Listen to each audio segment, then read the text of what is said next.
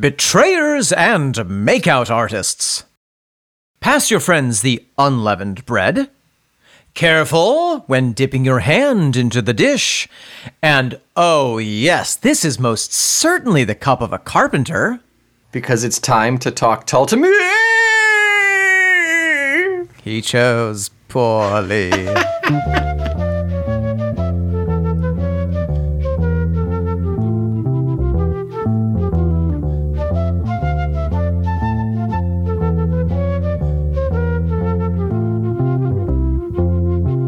Welcome back, I am Omen Thomas Sade. And I am Nick McGill. Together we are Feckless Momes. And this, my trusted advisors, is Talk Tull to Me. A feckless feast on the night of Prague Passover, in which nut-paste Nick and olive oil Omen will join in companionship while having a little taste of every single song that ritually sacrificed rock band Jethro Tull has ever laid out upon the communal table. We shall suck upon the delicious David Goodyear grapes, have a heaping handful of Scott Hammond hummus, and become flatulent after too greedily devouring the rich Florian fruits. And if we keep an eye on the body language and social cues, we may be able to prove once and for all that, based on the work of Da Vinci's Hammer Codex, the figure to the right hand of Jesus in the Last Supper, thought for years to be a depiction of St. John, is in fact Mary Magdalene. You can tell by the lack of the beard, the long hair, the way the figure holds the flute while standing on one leg, the way the figure is farming salmon and reading Robert Burns. Yes, the Illuminati were correct all this time. It's... Oh no. False alarm. It's just Ian Anderson. It's probably Ian Anderson.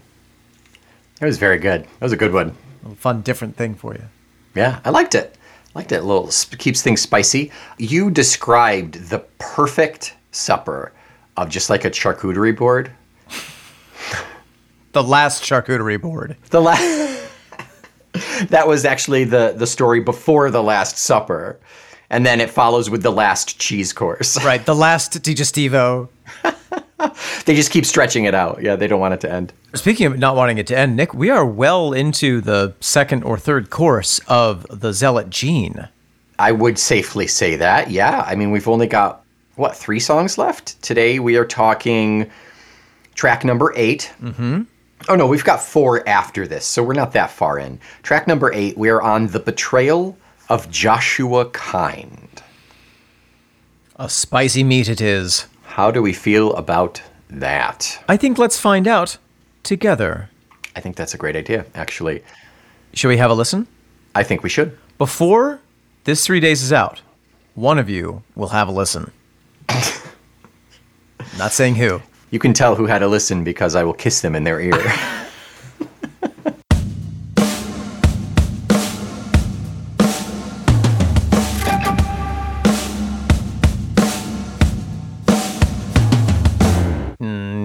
Nick McGill.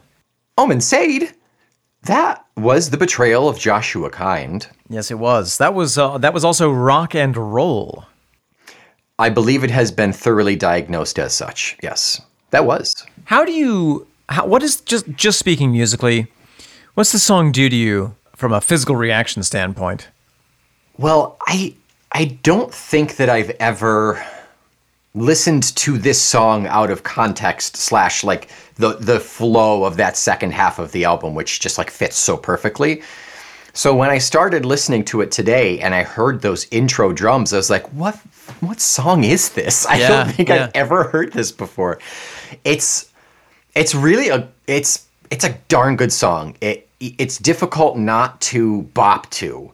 It's got a driving rhythm. Very boppable. Very boppable. But it also has a darkness to the sound that I really enjoy. I love a good dark song, as we've heard so far. I like the dark meat. Once you've gone dark song, you can't go back.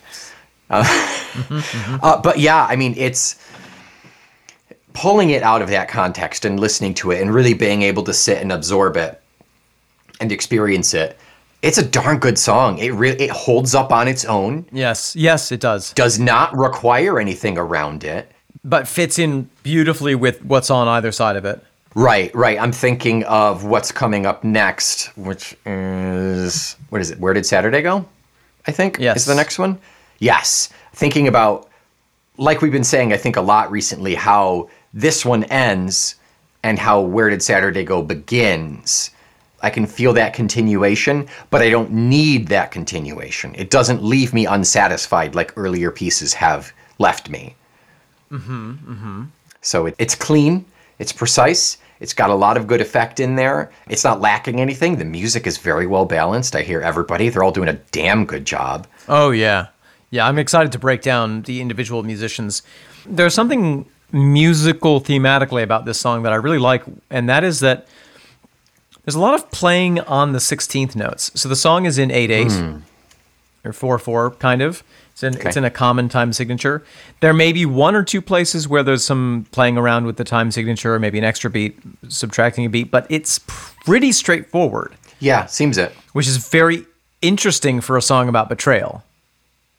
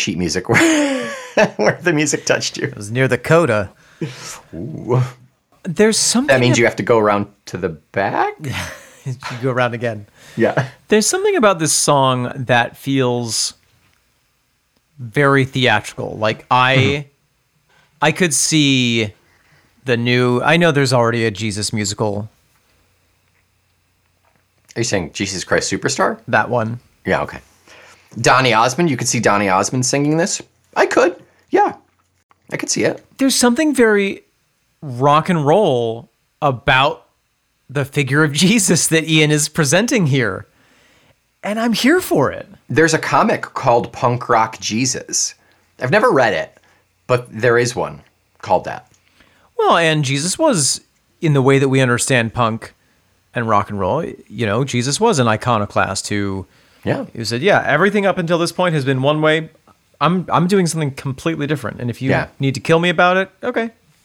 He stuck it to the man. He big time stuck it to the man, and then stuck it to the man even more, and then kind of set the situation for some men's to do the sticking. I think unintentionally. Yeah. The man stickers, you know who I mean. Right. But he certainly, that's the abuse of the idea of this punk rock figure, unfortunately. Jesus, what have they done? Put him in your golden cage. Locked him in his golden cage. Yeah. Rocked him in his golden cage. That's good. It's like the groupies of like a rock band just starting a riot. You know, the rock band's up there rocking out. The followers are the ones who do the damage. Yeah. Yeah. So the Jesus groupies are the ones who have caused. It's like the groupies thousands of years bought Jesus's music and then sold it per play at a really exorbitant price. And then bought a lot of land and used that to subsidize themselves for a couple thousand years. Touched a little bit on Spotify there, and then it went elsewhere, so... this metaphor may not have legs. The Catholic Church is Spotify in this instance? Is that what you're saying? Yeah, let's say that. Spotify does have its own sovereign nation, though, so... Does it? It's right outside of the Vatican. Oh, it doesn't. Okay. I really am enjoying the bass on this song. That's the one that I didn't really clock onto. I'll go back and focus on it. I think it really depends on your headphone settings. What I've been listening to on it recently, I was able to hear it really nicely. And there's even some times when the really complicated riff, the there's some times when the bass is maybe not playing that exactly in unison, but playing enough of that, maybe every other note, that it sounds like the bass is playing. It's pretty glorious. Yeah, Florian's ripping in this. Super, super rippy. Very nice. 2 minutes and 10 seconds. This is perhaps my favorite Florian solo yet.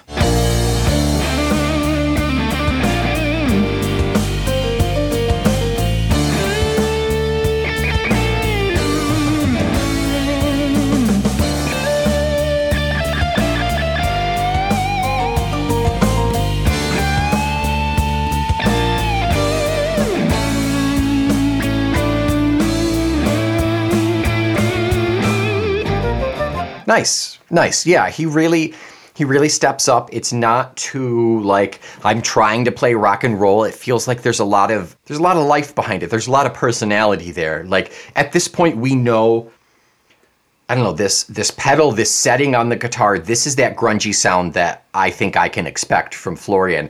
And I guarantee you we're going to hear it. Oh no, we won't hear it because it's Joe Parrish James. Oh no. It would work really well in rock flute. Florian, we hardly knew ye. Yeah, right. Yeah, he was just a tour musician. He got 11 of 12 tracks on this one. I do really like his solo on this. It's interesting to observe that it's composed of these short bursts. Mm-hmm. He sort of makes a statement and then it's silent for a second. And then he works it up and then he does it again. To me, that very much feels like if we're taking the Peter and the Wolf, every instrument is a character in this song. Yeah. The electric guitar feels to me like the Judas character. Yes, 1000% yes. Yeah. The like emo screaming passion in the middle of the night. Mm-hmm. Yeah. Torn by decision and indecision and eventually falling on the wrong side of things. The silver side. The silver side. Always on the silver side of life. It's crazy, we'll talk about this more, but I think it's intentional storytelling-wise that it's silver. You mean on the Bibles? In the case of the Bible? In the case of the Bible, yeah. Or in the case of Matthew, let's say. My Bible case is right here. It's made of mahogany and velvet lined. It's fireproof and bulletproof. Yeah. Because silver is the lesser of the precious metals. Precious metals. And, he traded the gold of Jesus' teachings and the gold of Jesus' friendship for the silver of earthly attachment. Yeah. I think there's a little level, and we see it in the lyrics as well. Should I be flattered at the price upon my head? Should I be flattered at this price upon my head? I think there's a little level of like, he's not worth that much. We'll get him eventually. So we'll give you this much to get him now, or you can F off, we'll kill you, and then we'll find him and kill him. Yeah, interesting. I think it's the value of Jesus to the Romans. Well, interested to get into that section in a minute. Anything else to say musically? Oh gosh, let's see. Guitar and drums, amazing. Really, really love that piano. Really, what a treat that piano is to just like... Ooh, yes. Very unique sound for what we've heard thus far, to really hear it so prominent.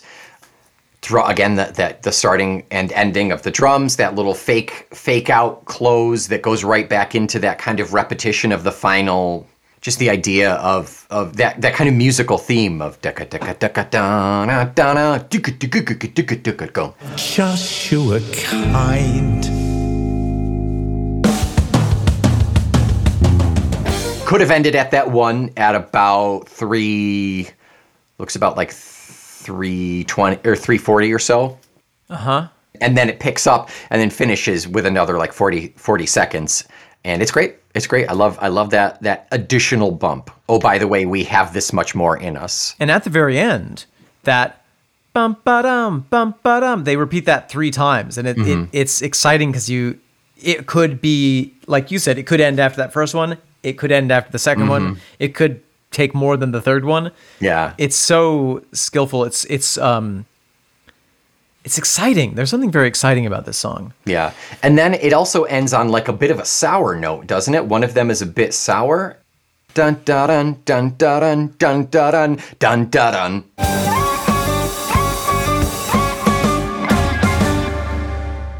Very final.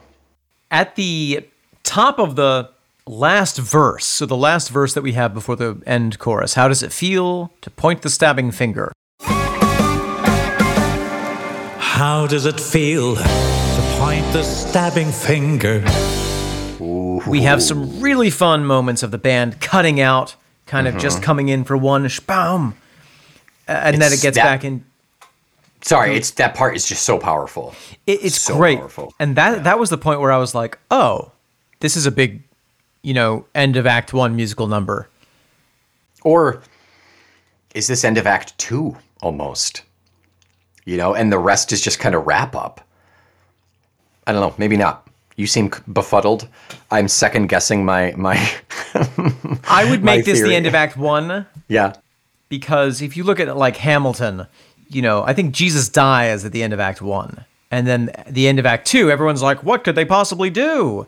And then you have some really great stuff. He comes back, he finally ascends, and the last scene is everyone being like, oh, what do we do now? Are you talking about just the progression story of Jesus, or specifically how it fits in musically in this song? The musical storytelling, the arc that we're on with these next couple of songs? I have lost the thread. Okay. But I guess I was thinking of the story of Jesus. Okay, I was thinking the other way around, so that's fine. If you guys want to send us thread in the mail, reach out to us, let us know. You can send us thread via email at momes@fecklessmomes.com. Actually, attach your longest thread to a letter, keep the spool, and mail it. And enjoy watching it unspool. Yeah, we'll see where it ends up. And we'll follow that thread to the end. Like Theseus. That's right. That's right, we will. Don't get lost in that maze, that labyrinth. Yeah, final thoughts about the Minotaur, Omen. It is a delight. This song gets my heart pumping. It's hard not to air drum to. It's great. Yeah. I guess this might be one of my favorite songs on the album so far. I did not realize it until now. It is. I would put it up there. I mean, In Brief Visitation will forever and always be in my heart. It's so gorgeous. I will weep when we talk about it. But this one's up there for completely opposite reasons, though. Yeah. Yeah, that's that. Shall we dive into the halfway mark? What do you think? Let's do it. Here we are, halfway. We are inside of a marshmallow factory, and it is sweet and soft. Oh, thank God they're soft. That's the landing pad, yeah. So we have ourselves an email from return writer inner friend of the pod at this point, Folky Phil. Folky Phil. Folky Phil Welcome. chimes in with some information regarding Mrs. Tibbets. Oh, lovely. At this point, it's been a little bit chronologically, but they collect it. I can't help when they come in. I can't help it. Just bear with us. So the email itself is entitled Eccles Cakes. Oh, yes. Regarding the reference to Eccles Cakes in Mrs. Tibbets. This confused me too at first. Oh, I'll finish this email and then we'll talk about it. This confused me too at first, but a bit of lateral thinking led me to this conclusion. Eccles, home of the cakes, is a town situated in Greater Manchester in northern England, which is about 50 miles from Tull's place of origin, Blackpool. Manchester is not only the home of current cakes, it is also the birthplace of nuclear physics. It was there that Ernest Rutherford first split the atom in 1917. So my guess is that the reference to Eccles Cakes is a reference to Manchester's role in the development of the atomic bomb. Whoa. It's a bit of a stretch, but I can't think of any other connection. And I said, I think that's really mind-blowing. That can't be coincidental. There's no way. That's the thing. Anytime that we have discovered a reference that we think is just thrown in for fun in Tull, it usually has something deeper behind it. Which, that's why I got excited at the beginning of the email. It made me remember, in the Discord, Feckless Mom, the day after this episode dropped, she said Mrs. Tibbet's little boy, the bombs were Big Boy and Little Boy or something. That's what the bombs' names were. So that's what the little boy is. I mean, obviously the flyer of the plane, the pilot, is Mrs. Tibbet's little boy, but there are these gosh darn amazing layers. So brilliant. So clever and crazy, and I don't know why that didn't click, because I think we knew that. You know, uranium is also produced in cakes. That's true. Yellow cake uranium. Yeah. It's Fat Man and Little Boy. So obvious. It was right there. It completely glossed over it, unfortunately, but yeah. And that's fun fact. That's also what Jethro Tull's song Fat Man is about. I don't want to be a nuclear bomb. Who does? Yeah, right? Yeah, that works. Well, thank you so much, Folky Phil, for that geographical, gastronomical, physicist, entangling, historical view of the Eccles cake. Brilliant. Really, I mean, that's so cool. We really appreciate you writing in with that little tidbit. Yeah, I mean, I think like you said, it may seem like a stretch, but it also is just way too convenient to be just a coincidence, And it's just some of these references that we wouldn't know because we are but two little boys in America. Two little brain cells bouncing around like a screensaver on a black screen. Playing Pong, yeah. Sometimes we intersect. Thank you, Folky Phil. Please never stop writing in. Thank you. We also have a lovely 5-star review. Yay! From Mitch in Michigan, who writes, title, "Too old to rock and roll, too young to quit listening." Love it. Perfect. Well, I just recently found you two. I have been listening to and attending Jethro Tull concerts since 1973. I, and others like me, consider Thick as a Brick to be a work of art, a masterpiece, not just a great album. At this time, I am only up to Aqualung in your series and have enjoyed your thoughts every time I walk my daughter's dog. Those are long walks for that dog. That's lucky pooch. Yeah. Some have made me laugh out loud. Some, not so much. Hit or miss. I have learned a few interesting tidbits about my favorite band along the way, and I hope to learn more. My fondness for the band album-wise quit with Stormwatch, but maybe you'll change my mind. Keep it up, guys. I just wish you would play more of the song you featured that week, Mitch in Michigan. Thank you, Michigan. Appreciate it. You will hear this in 3 years. Hopefully you catch up sooner than that, but you'll get here. This is a time capsule. If you hear it any sooner, that dog is going to be fit. Oh my gosh. Belly rubs and stick chasing. Yes, we do eventually I do start eventually adding more music to the pieces. You will see that evolution and progression. When I stop being afraid of Jethro Tull, that's when I start to. We're slightly limited in how much we can really play on the pod because of the law and sample stuff. So Nick tries to keep it under a certain limit, but you can always flip back and forth between. I like to imagine our listeners sitting down with the podcast open on one knee and the source material on another knee.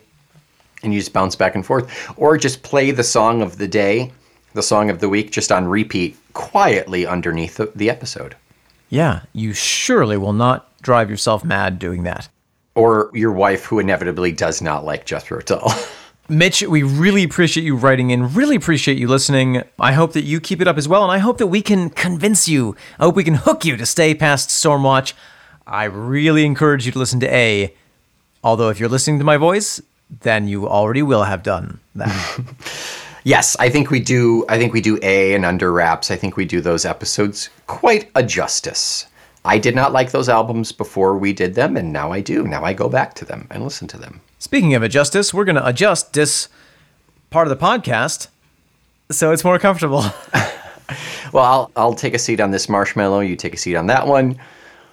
And we'll discuss the context, the lyrics of Betrayal of Joshua Kynde.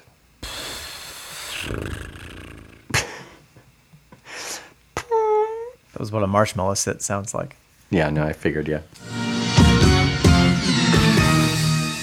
Here we are, Omen, the second half of this episode.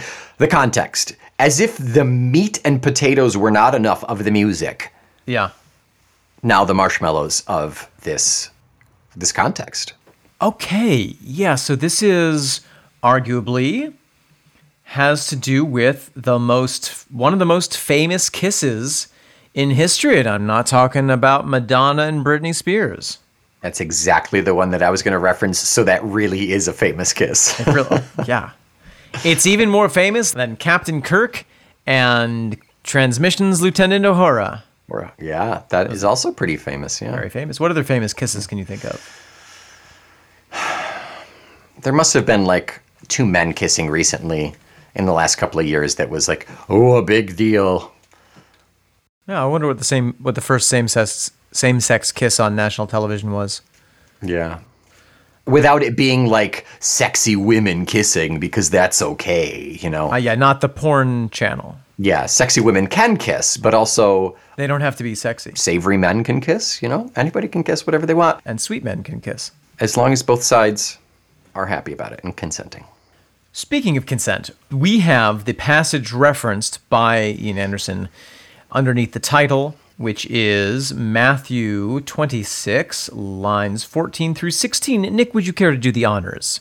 I would love to. You have the job experience for this anyway. I do, yes. I was an altar boy, and I was confirmed Catholic. I never got to do any of the reading. And now you're an altar man. I had my altar bat mitzvah. Okay, this is a quick little snippet here, but I think we know everything.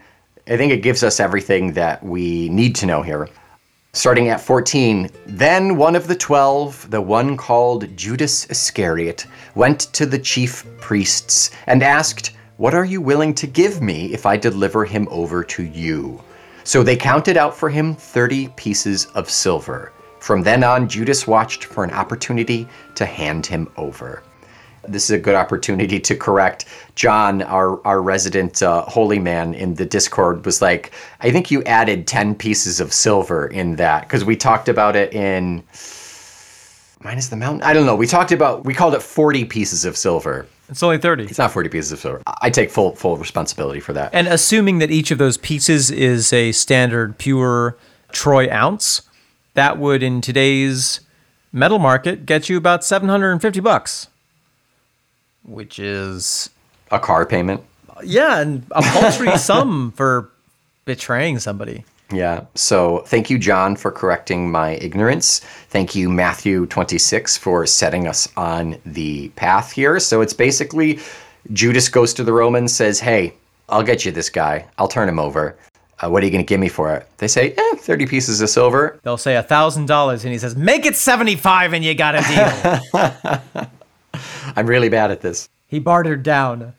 From then on, Judas watched for an opportunity to hand him over. He was on the prowl for an opportunity to let those soldiers know, it's this guy. Right. It's this one over here. Yeah. So we get to the lyrics. You just know it, don't you? You can sense it, can't you? There's always someone to spoil the party fun. You just know it, don't you? You can sense it, can't you? There's always someone to spoil the party fun. So that already, we are referring to some of the lines that come before and after those specific lines in Matthew. There's all this, Jesus has precognition of the fact that he's going to be betrayed. He knows it's going to be Judas. He makes all these allusions to it. He tells his disciples, this is going to be the last time that we see each other. I'm going to show you this cool trick with the bread and the wine because I'm not going to be here after this. So you have to remember this stuff. Yeah. There's a beautiful passage actually directly preceding this that I just love, which is they go to Bethany and they're at the house of Simon the leper. And a woman comes up to Jesus with an alabaster flask of very costly, fragrant oil, and she poured it on his head as he sat on the table. When his disciples saw it, they were indignant, saying, why this waste? For this fragrant oil might have been sold for much and given to the poor. But when Jesus was aware of it, he said to them, why do you trouble the woman? For she has done a good work for me. For you have the poor with you always, but me you do not have always. Kind of his Yoda moment. For in pouring this fragrant oil on my body, she did it for my burial. I assure you, I say to you, wherever this gospel is preached in the whole world, what this woman has done will also be told as a memorial to her. And guess what? He's right. It was. Because we still talk about it. And then they said to Jesus, you're always so morose. Like, get off the death kick. Let's go do some praying or something. But God, no, I'm going to die. This is the meal for my funeral. Right. He's very Noel Fielding in this moment. Yes, he is. Yeah. I get it. I like it. He could play a mean Jesus. I'd love to see his Jesus. But so throughout all this, so then this, I feel, is Judas pre-betrayal, having agreed to it, looking at Jesus and being like, you know exactly what's going to happen, and you're just stone cold chilling. Yeah. Yikes. Yeah, that's pretty badass. But he, ultimately what it boils down to is his dad's whispering in his ear, telling him what's going to happen. He knows it's inevitable, and he knows what he's sacrificing for. Right, exactly. The good of all mankind, and he's the example. He's setting that example for everyone going forward, for the martyrs and the saints, et cetera, One thing that I find really fascinating is the verse. We're skipping over a verse to get to this one. A spy with coin, a coin of sweet betrayal, of dagger hidden, black cloak unfurled, swayed perhaps by ideological obsession or plain detachment, dark other world. A spy with coin, a coin of sweet betrayal, of dagger hidden, black cloak unfurled, swayed perhaps by ideological obsession or plain detachment, dark other world. We never really, as far as I'm aware in the Bible, and I'm sure maybe someone can correct me, but I don't know why Judas did betray Jesus. Yeah, what's his motive? We've got the weapon, we've got the payment, we've got the confession, but this isn't very NCIS of us to not have a motive. One suggestion has been that Judas expected Jesus to overthrow Roman rule of Judea. In this view, Judas is a disillusioned disciple betraying Jesus, not so much because he loved the money, but because he loved his country and thought that Jesus had failed it. That's really interesting. Yeah. So Judas, that makes sense. So Judas says, okay, I followed you because I thought you were going to start a revolution, and all you're doing is preaching love and kindness. Yeah, we need bricks. We need bricks. So, wow, interesting. Yeah. Now, I've heard another reading of this, and this is 100% apocryphal, that Jesus actually demanded of Judas that he betray him because he knew that it was his fate. Oh, yeah. In fact, I think that might be in the... Remember a while back, there was a Dead Sea Scroll found that was the Gospel according to Judas? I think so. That sounds vaguely familiar, yeah. I never know quite what the Dead Sea Scrolls are. They're scrolls that were found in a cave by the Dead Sea. Some old thing. But they keep discovering them? Are they finding new caves? The cave keeps going. They just keep going deeper and deeper. They keep finding new sea. That's it. Got it. Yeah, okay, so some of the scholarship around this text implies that Judas's mission was to hand over Jesus, and that in the Bible, the Greek word for it to hand over was mistranslated into betrayal. Okay. But he was still giving Jesus to the Romans, right? I mean, is that not, in essence, a betrayal anyway? I think Jesus saw, in this interpretation, that he had done all he could in his earthly form. Gotcha. It was the Ben Kenobi. It was, if you strike me down, I shall become more powerful than you could possibly imagine moment. Gotcha. I get it now that you put it in Obi-Wan Kenobi terms. Yeah. So he was sacrificing himself. Exactly. And giving Judas the credit for it, I guess? Very strange. Because otherwise that was how to sell it to the Romans. Otherwise it wouldn't have been a proper sacrifice in a way. Okay. He could have just walked into their pantry and said, "Hey guys." But how many people were like, "It's me, I'm the Jesus," because they didn't even know which one Jesus was. Oh, that's a good point. So, okay then. Anyway, that's a little expansion of that line. But there's another interesting parallel here. So take this silver fillet rattle, comforting in pocket and comforting in mind. So take this silver fillet rattle, comforting in pocket and comforting in mind. If we go back to Mrs. Tibbetts... Which is probably where I said 40 pieces of silver. Yes. Continue. Well, there's also, what if that Judas stole no kiss? What if that Judas stole no kiss? And then there's also, mindful they of peace and peace of mind. Mindful they of peace and peace of mind. And you're saying that applies here? Or did you just pick a random line? No, that's what I was thinking relates. Just in terms of, that's why Jesus sacrificed himself for peace? Just that this idea of this is how you justify something. Oh, sure. Yeah. The way you justify dropping a bomb on people is to say, well, ultimately this saves lives in the long run. The way you justify having betrayed your best friend is to reach in your pocket and feel those 30 pieces of silver and say, well, at least I have this concrete thing to hold on to. Mm-hmm. That's the parallel I was trying to make. So one thing of note on this song in particular, this is one that seems to stick out from this album in that it doesn't go back and repeat a verse. They're all unique individual verses. I feel like some of the last couple have, they go back and do the first verse or the last verse. They repeat it again. This is all one solid whole story without repetition, chorus aside, but... Yeah, it's pretty potent. I like that. I think it really has a good solid effect that it's all it's the whole thing and nothing extra, no fluff.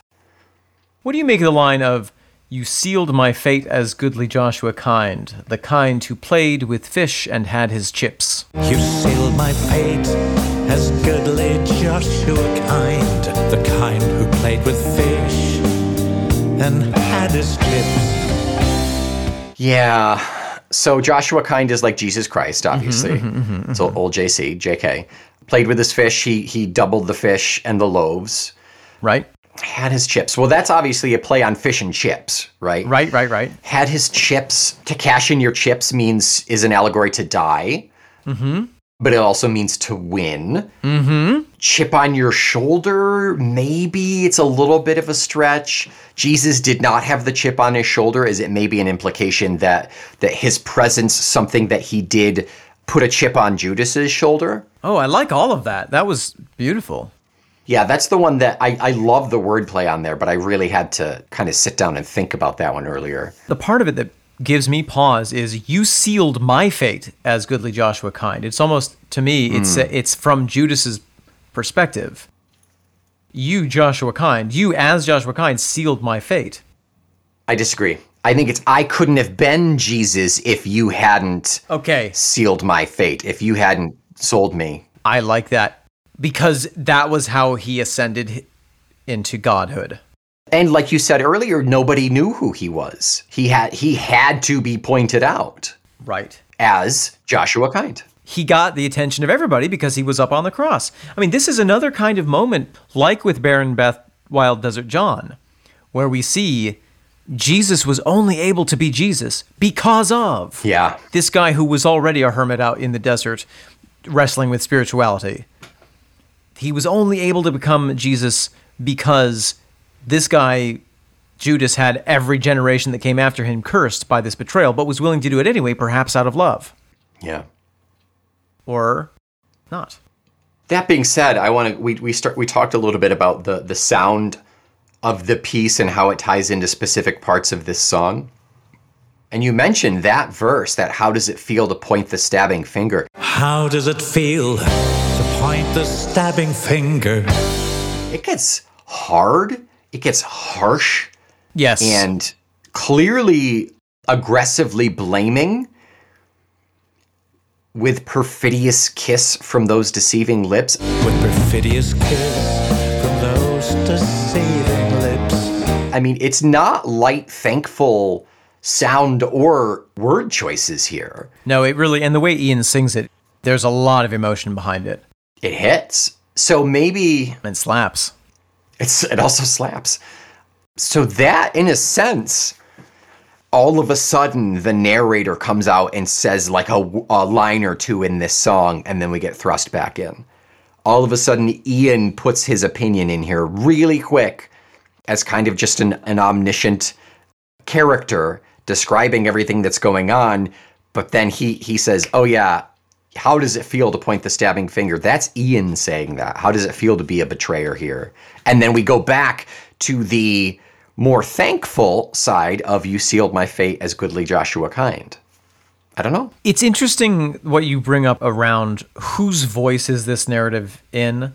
Yeah. Because on the one hand, you could make a very strong argument that it's all from the point of view of Joshua Kynde. Right. You just know it, don't you? You can sense it. There's always somebody here at the, what did I do to so upset you?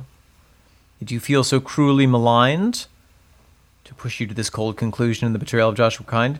What did I do to so upset you? Did you feel so cruelly maligned to push it to this cold conclusion of the betrayal of Joshua Kynde? So take this silver, feel it rattle. Should I be flattered at this price upon my head? Yeah, I mean, it's... Yeah.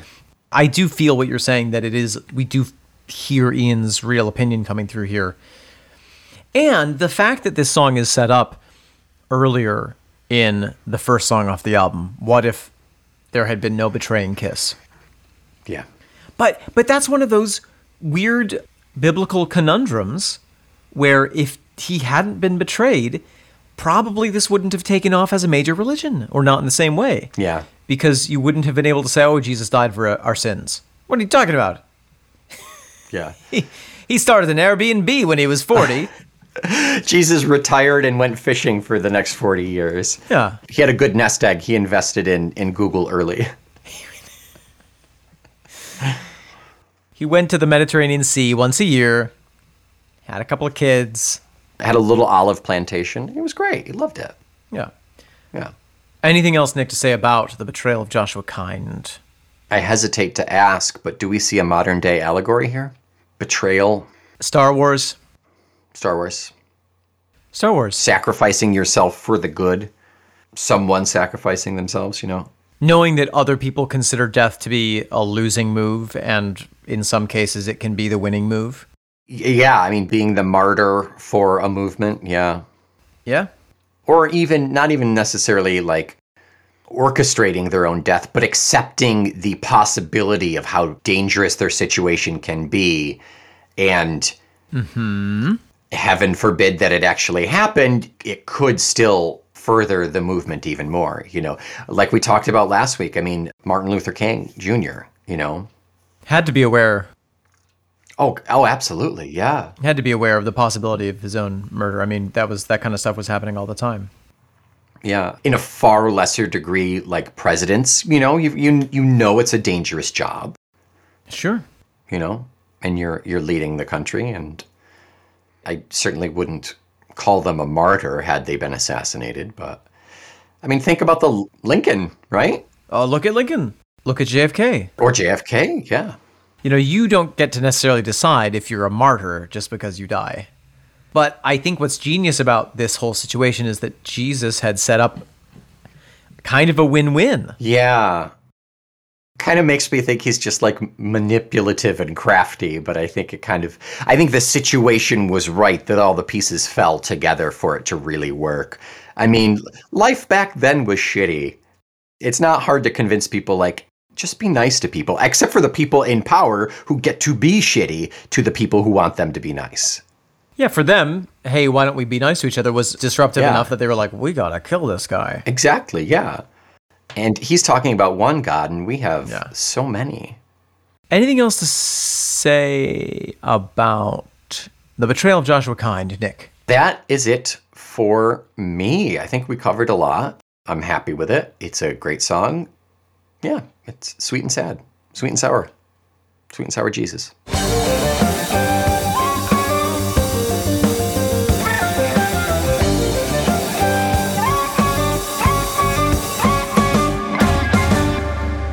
Omen, next week, I believe you know what the song is we are talking about. You guessed it last week and were incorrect, but you can guess it this week and then therefore be correct. It's Where Did Saturday Go? It's Gununga Gap, actually. It is. Where Did Saturday Go? We're starting that really kind of triptych of really beautiful songs to wrap up the end of this album. And we've got Fisherman at the very end, but like, yeah, we kind of get into this sweet moment, and I think I mentioned it earlier. We go from that kind of reality-facing moment in the betrayal of Joshua Kynde. This is how it has to be. Maybe I'm a little upset about it. I'm annoyed about it. I mean, Jesus was only human. Theoretically, technically, maybe? He was super annoyed. I get it. But he also accepted it. And I think we get into that acceptance and therefore get a little bit of a sweetness as the next songs progress. We also get more into, recording process-wise, the Ian specials, where he was finishing out the tracks mostly himself. That's right. Rather than the whole band having been involved. That's why they're so soft and sweet and acoustic, because that's what Ian does best on his own. That's not sarcasm. Like, that is a factual statement.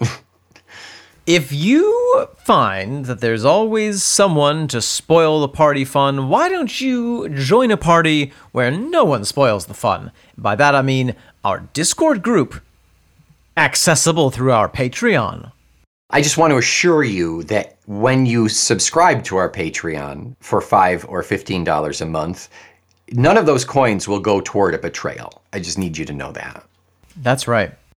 When you buy Talk Tull to Me merch, some of it has pockets in which you can place your silver. I won't give you any, but if you have it lying around, place that silver. Get your Talk Tull to Me merch at the link in the show notes, the link to TeePublic. How does it feel to point the stabbing finger at 5 different stars? Point out those 5 stars. Let everybody know. No perfidious kisses from you. Maybe from Omen if you're lucky. Give us that 5-star rating and review, please. Until next week, you just know it, don't you? I'm Omen Thomas Sade. Until next week, what did I do to upset you, Nick McGill? We are playing with our fish and chips, the Feckless Momes. And inevitably there's always someone to spoil the party fun, and that is Talk Tell to Me.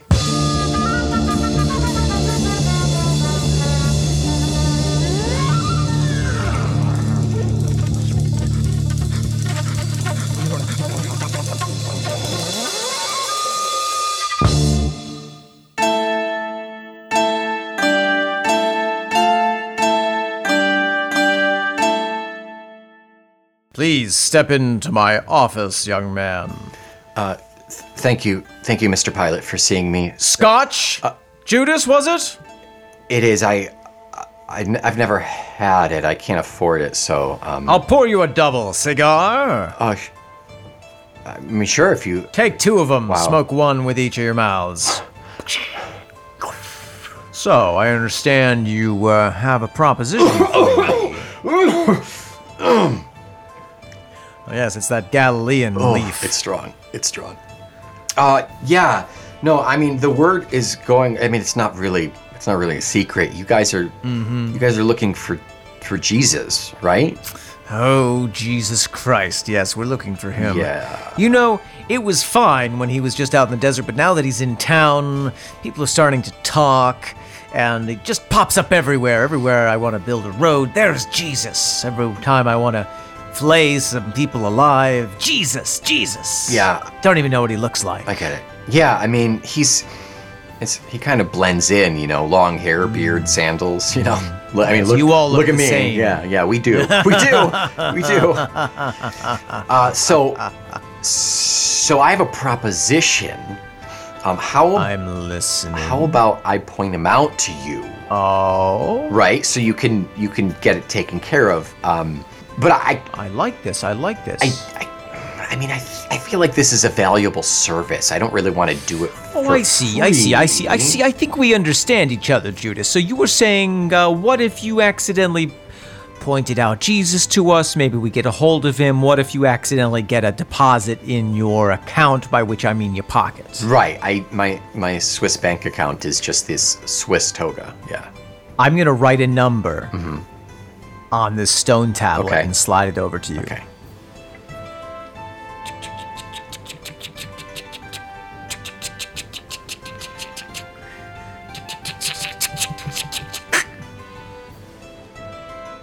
Can I get another hammer here? Thank you.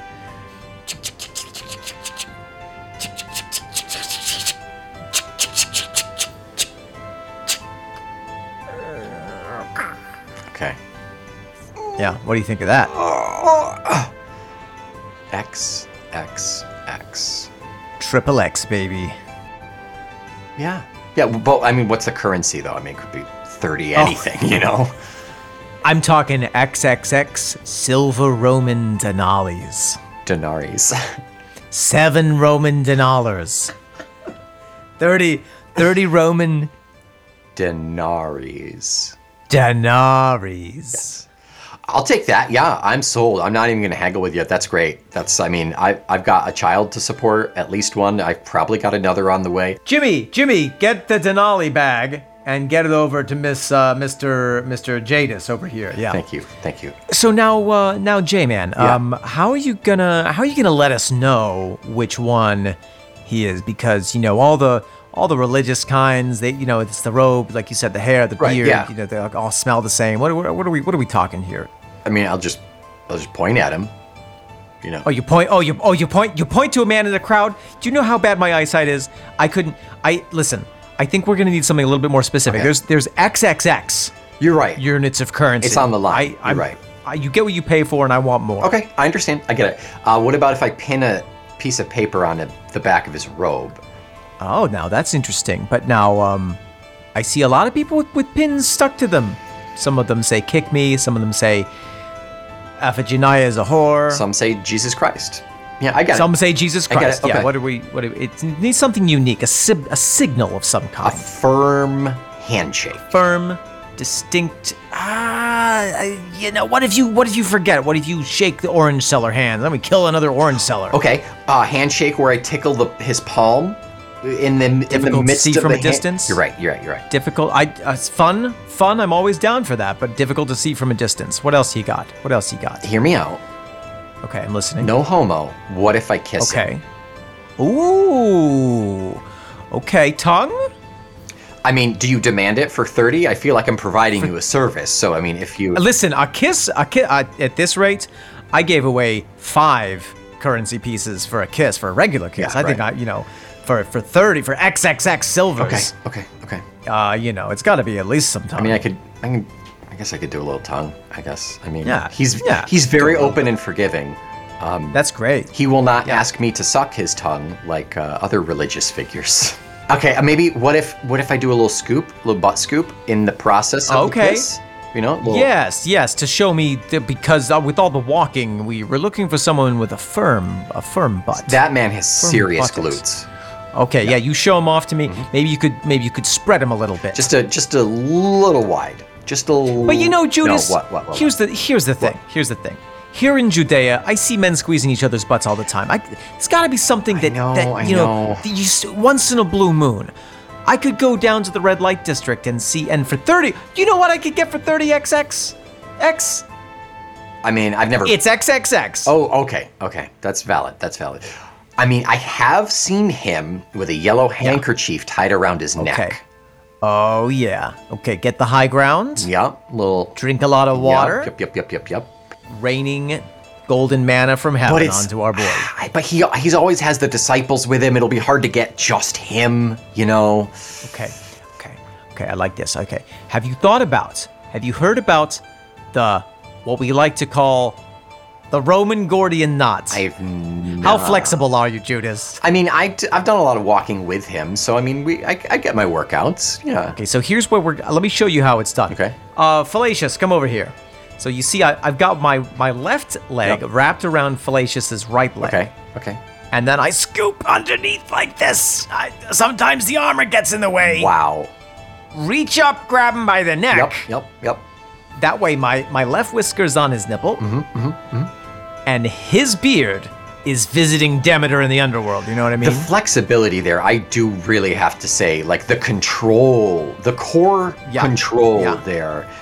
Yeah. I'm not sure I could do that. I mean, we do a lot of cardio, but there's the flexibility. We don't really do the yoga, you know? Okay, how about... Okay. Have you ever seen a film called Dirty Dancing, Judas? Dirty Dancing. Yeah. It was playing at the Roman Cinemark. I think so. Okay, so what I need you to do is run toward Jesus. He's going to lift you up in his strong, manly arms. That's it. Do a flying swan motion. Yep.